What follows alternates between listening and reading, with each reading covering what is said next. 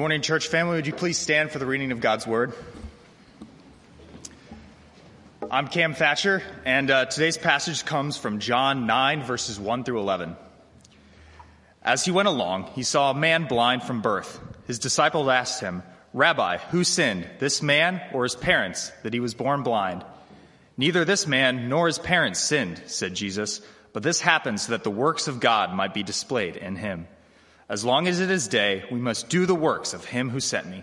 Night is coming when no one can work. While I am in the world, I am the light of the world." After saying this, he spit on the ground, made some mud with the saliva, and put it on the man's eyes.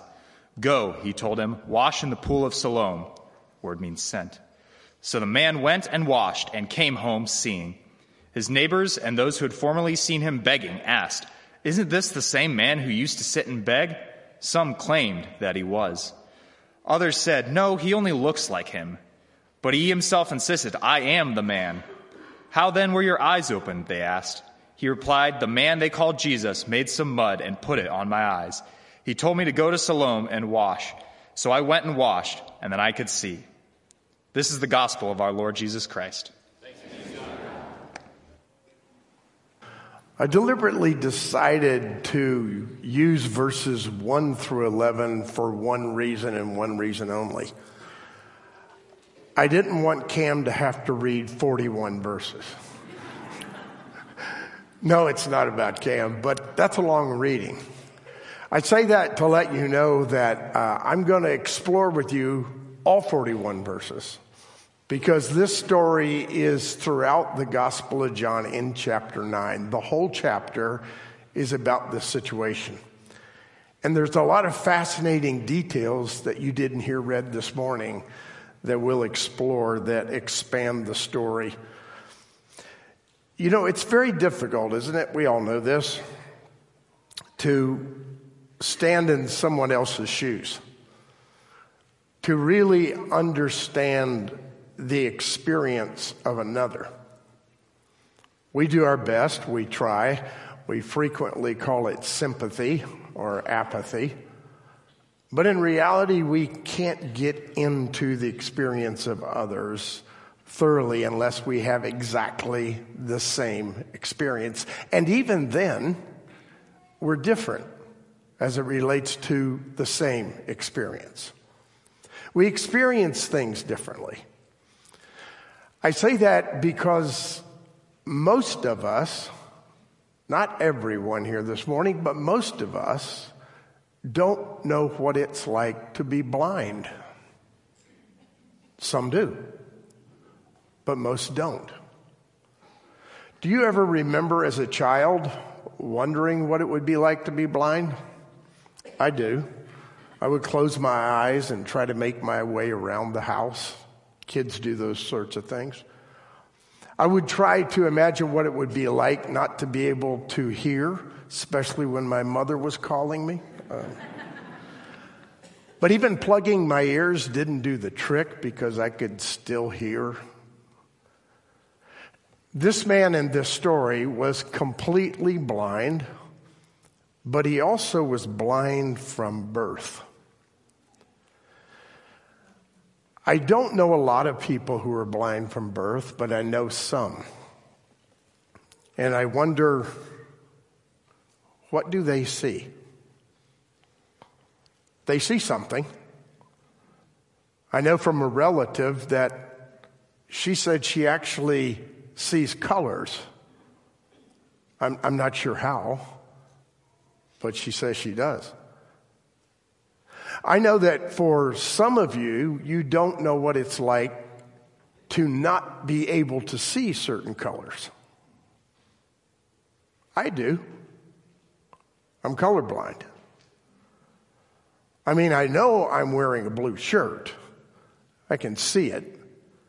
And I know that the suit is tan, and so are my shoes. I don't see in black and white. But every day, my wife helps me to get dressed. Now, for somebody like Dan, it's just because he would look awful otherwise, right? It's a fashion thing. But for me, it really is a color thing because I can put on stuff that clashes. I don't see it. I honestly don't. And fall, as beautiful as it is, there's certain colors that I just don't see. It's the deep red that my wife sees and she says, "Oh, look, do you see that?" And my answer is no. Certain colors I can see better than others. Blindness is an amazing thing. It's even more amazing that people who are blind physically make their way through the world. On one occasion, Helen Keller, who probably is the most famous blind individual in the United States because of what she accomplished and wrote, she once said, "The only thing worse than being blind is having no vision." Interesting. So today we speak about a story of an individual who was born blind. The man who was born blind is encountered by the disciples. Let me fill in the gap. They'd seen him before. Everybody in the town had seen him before. Because every day he was on the street begging because he had no other way to live. There was no social network that allowed him from the government or otherwise to have income. So they knew he was there, and they probably had passed by him 100 times before. But on this day, they said to Jesus, "Look at him. He's blind." Why is he blind? Was it his sin or the sin of his parents that he was born blind? Now, that might seem like a very curious comment to us. His sin? He was born blind. Or the sin of his parents? Maybe we understand that one a little. But he's responsible for his own blindness? In order to understand it at all, we have to remember what the culture suggested. And the culture suggested that any sort of infirmity was essentially connected with sin for which someone was culpable. Not just the curse in a broad way, but infirmity was attached to particular sins, and it was someone's fault. A common rabbinic teaching went something like this: there is no death without sin. There is no suffering without iniquity. Not only was it widely held that sometimes parents could be cursed in their children because of what they had done, and the children would suffer, but there actually was a doctrine of the preexistence of the soul. That is, that some souls were good and others were not. And in this case, the disciples may have been thinking, though we don't know, was his soul bad before it entered the body? All of those things are part of trying to understand why the disciples even asked that question, because it's not one that we likely would have asked. And Jesus responds very simply, neither. It wasn't his sin or the sin of his parents, but instead this happened so the work of God might be displayed. Can I pause a minute and ask the question that everyone else is asking? God did this? God made him blind from birth so that God could swoop in the person of Jesus Christ and heal him and get glory for it? What about the poor man who had been blind for 40 years? If you're not thinking that now, you may have thought it in the past. So have I. The first thing I want to say is I do not want to diminish the sovereignty of God because I do not always understand God's sovereignty. On the other hand, I do want to suggest, as many New Testament scholars have, that there's actually another way of interpreting or even translating this passage. It is the location of what is often called the purpose clause. The reading that is most common is neither of these, but it happened so that the work of God might be displayed. The suggestion is if you move the purpose clause to a different place in the sentence, it could truly read this way: neither this man nor his parents sin, comma, but so that the work of God might be displayed in his life, we must do the work of the one who sent me while it is still day. It was neither this man nor his parents. But here we stand, disciples. We're looking at the reality of a blind person. What's the point of this moment? The point of this moment is not to condemn, but to display the glory of God. And of course, you know what the solution was. The solution was that Jesus spit on the ground, took the spittle and the mud and placed it on the man's eyes. That too seems rather odd, but it was a very common form of producing healing. Of course, it didn't always work, but it was a common practice. Saliva was said to have a healing property, and before we get arrogant about it, because they were ancient people, all you have to do is look at animals to notice the healing property of saliva. They don't lick it just because it feels bad. They lick it in order for it to heal. And we sometimes do the same. There is some kind of healing property in saliva, but it's not enough to heal the blindness of the eyes. Jesus put the spittle on his eyes and told him to go wash in the pool of Siloam. The pool of Siloam was a particular location where pure water was actually brought into the city. It was on the south end of Jerusalem. And originally the pool of Siloam was sort of like a fountain that would fill up because of a spring that brought water to that area. During the years of Hezekiah, when it looked like Sennacherib was going to enter their place and attack them, Hezekiah came up with an ingenious plan, and he cut through the rock to bring that water underground through the rock to the place where the temple was for ceremonially clean water, and also to make sure that the water source could not be cut off. It was used for the Feast of Tabernacles, this water, and that's where we are in the book today. There's one other thing about this that John seems to be indicating when he reminds us that the pool was named Sent.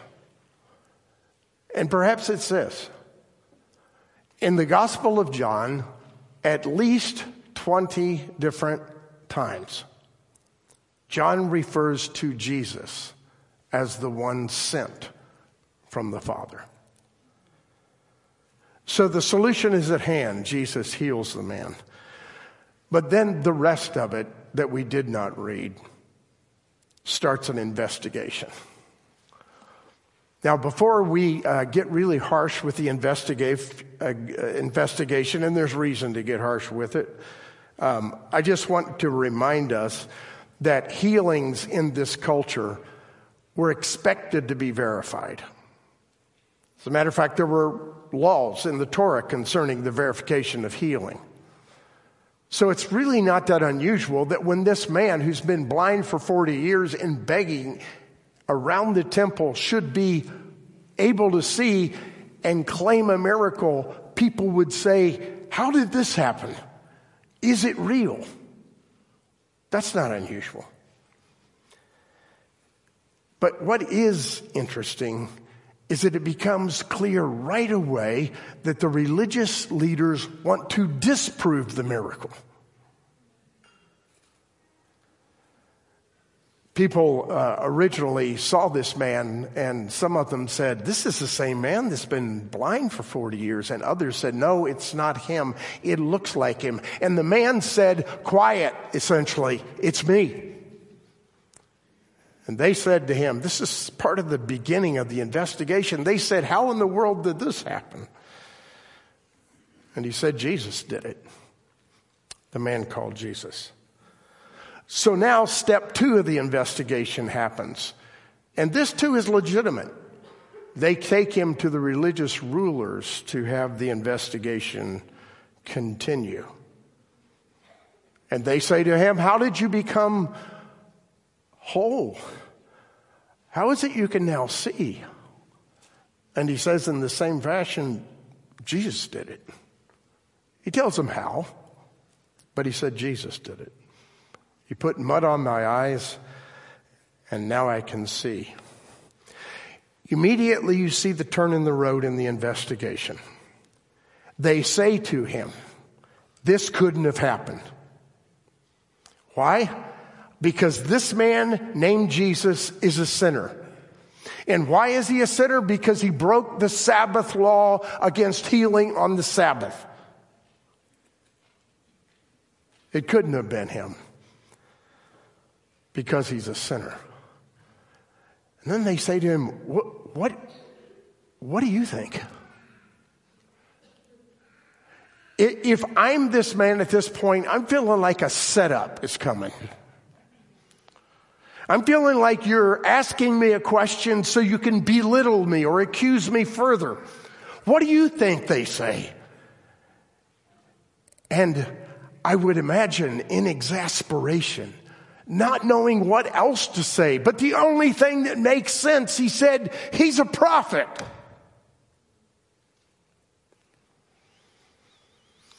The next stage of the investigation is towards the parents. They still don't believe. And they say, is this your son? And was he born blind? And the parents say, yes, it's our son. And he was born blind. But we don't know how he can see. Well, tell us what you think. Tell us your story, in other words.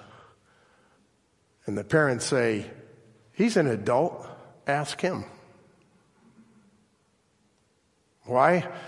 The text tells us they were terrified of the religious leaders. They were afraid if they got in the middle of it, they would get expelled from the synagogue. And for good reason. Because at the end of the story, he was expelled. What did it mean to be expelled from the synagogue? In short, it meant everything. They were Jewish. They had a social network. They had family. They lived in a nation, though occupied by Rome, still followed Torah. And if they were to say what they may have believed, they could have been kicked out. There are certain accounts of people who were kicked out of the synagogue for one reason or another, and their property was seized. Everything they had was gone. I have a little sympathy, right? Why not say, ask him? He's an adult. They were protecting themselves. They didn't want the shame. They didn't want the isolation. They didn't want the financial ruin. So now the next part of the investigation happens, and they ask the man again. Really the same question. But this time, they twist it a little bit further. They say, we know and you know, in effect, this man is a sinner. So tell us our story. Our story, in effect. Give glory to God. In other words, we heard you the first time, but tell it again our way. And that will give glory to God. This is a courageous individual. Perhaps his courage comes from the fact that he had experienced the miracle from Jesus. But now he is courageous. And he's getting a little snarky. I like this guy. I want to picture it this way. Shoulders back and eyes like darts. He says to them, I already told you the story, idiots. Why do you want me to tell it again? Of course, according to the text, we don't know that he got that shrill. I'm afraid I might have. Why do you want me to tell you the same story again? They said, what did he do to make your eyes become open? And he told them again. And then he said, he's really going after him now. He says, what? Do you want to become his disciple too? He's finished now. He's done. He's indicted. He's convicted. They respond, we're disciples of Moses and we know. We know the law and we know this man is a sinner. But we don't know his origin. In other words, he seems to be making claims with his miracles that we can't embrace because we don't know all the facts. Then the man responds this way. He says, this is amazing. This is amazing. We know that a sinner does not get the ear of God. Now, he didn't insert according to your law or your understanding. He just adopted it wholesale and maybe believed it himself. A sinner doesn't get the ear of God. God doesn't hear the prayer of a sinner. We would quibble with that, correct? But he's making a point. God doesn't hear the prayer of a sinner. But this man got the ear of God and the power of God, and he healed me. This is remarkable. In other words, how can you call him a sinner? There's more going on here. At this point, they're outraged. And they point the finger at him and say, you are the sinner. And you're out of the synagogue. In the temple area where they must have been, they threw him out. You know, there's actually two verdicts going on here. One's the verdict of the Pharisees. The second is the verdict of Jesus. Here's the verdict of Jesus. Jesus finds a man because he heard that he was thrown out of the synagogue. And when he finds him, he says to him straight up, do you believe in the Son of Man? And this man, with eyes wide open and heart full of gratitude, said, just tell me who he is and I'll believe. Now, again, you can't know for sure what it must have felt like, but just try. Just try to be him for a minute. He's honest. He knows he can see. He thinks this guy's a prophet. And Jesus says to him, you're looking at him. You're looking at the Son of Man. And this man, I would show you what he does, but this is a hard surface and I might not be able to get back up.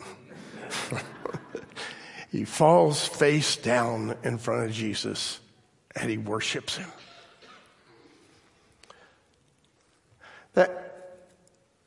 That's the end of the story. Except for one other thing. At least some of the Pharisees are observing this. Jesus says, in effect, those who pretend to have sight are blind. Well, the Pharisees are upset at this point. Not just with the man, but with Jesus. And they say to him, are you talking about us? Are you talking to me? And Jesus says, if you were blind, you would not be guilty. Because you claim to see, but don't believe, that's why you're guilty. Let me fill in the gaps. You've got all the knowledge. You've studied light years beyond this guy who never has been able to read. You understand the law and the prophets from the inside out. You've got eyes wide open to the truth, but you don't believe. And because you don't believe, you are blind. Not because you're blind, but because your eyes are wide open and still you do not believe. That, says Jesus, is the final verdict.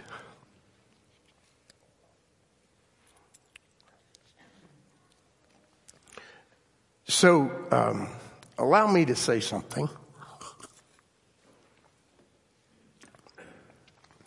about myself and about a lot of other people. You may know that I got a pocket full of degrees.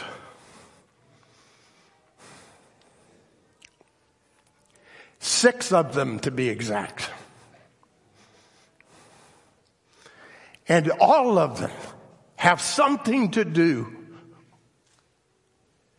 with theology and history and philosophy. And I and people like me are in a very dangerous position. Because we can read and we can understand what we want to understand, and we can rely on our intellect without accepting what we see by faith. I don't care what your intellectual status is, what degrees you have. You can be blind to the reality of God. Just like the Pharisees were. There's two kinds of spiritual blindness. One is lack of knowledge. I would suggest that that's none of our problem. A lack of knowledge is someone who just does not know and does not understand. And they're all over the world. But the other form of blindness is a refusal to believe when the presence of God is right in front of you. So take an internal check about where you are. It's a good exercise.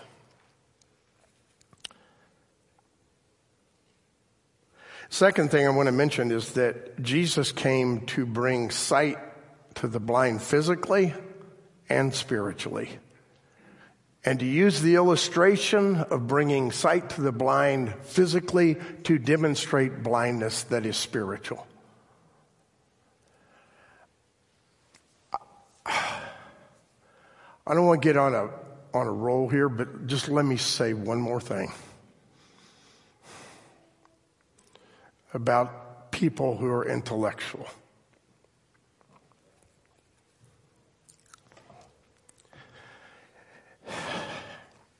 You've got to embrace both.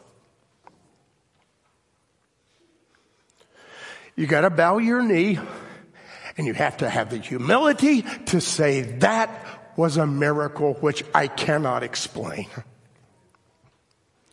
And then, perhaps, you have opened the door to a spiritual miracle that opens your eyes by faith. They go together, my friends.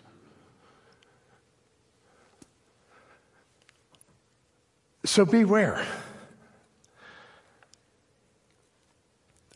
The other thing I want to say about this passage is that Jesus uses the common practices of his day to produce miracles. It's not one or the other. It's not medicine and miracles. It's the activity of God in all of life. So if we're looking for miracles all the time that are sort of outside the natural realm, we are blind. God is working among us in the lives of other people. God's presence is right here. God is speaking to you, even in ways that seem utterly human. So open the eyes of faith to see God where he is. And don't discount him, because the practice that you see seems to be common. I've mentioned before, but I know physicians in this congregation who, before an operation, pause with their patients, if the patient is amenable to it, to pray. It's an acknowledgement of the dual role of healing. God and the surgeon's hands. They go together. Another thing I want to bring from this passage is that following Jesus produces persecution. There's no way around it. Some of you have actually experienced this persecution. Some of you have been disowned by friends because you follow Jesus. Some of you have been ostracized by your parents, your family, because you follow Jesus. In the most severe culture of this day, you would be counted to your father and your mother as dead if you follow Jesus. First of all, I want to acknowledge with a broken heart that some of you who I know well have faced that kind of persecution, that kind of disenfranchisement. And I pray for you.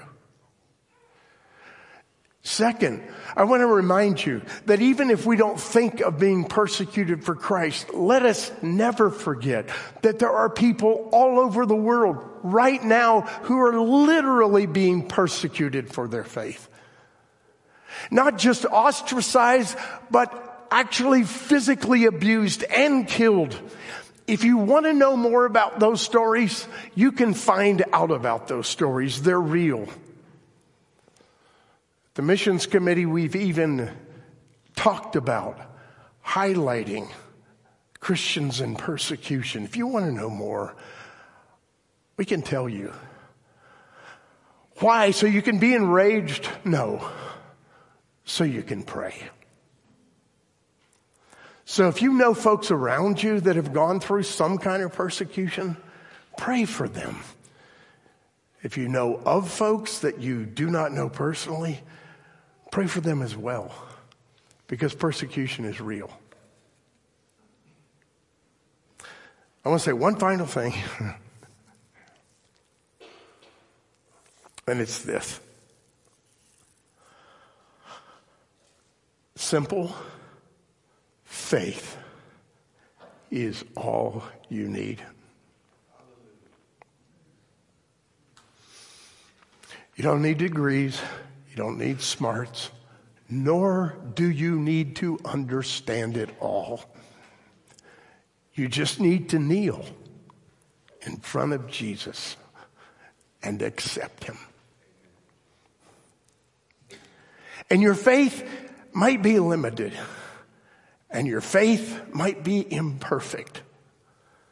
Indeed it is. But we're not counting on perfect faith. We're counting on the faith in the one who is perfect. So wherever you are, have that faith and take the next step. That's all God wants from you. Let's pray.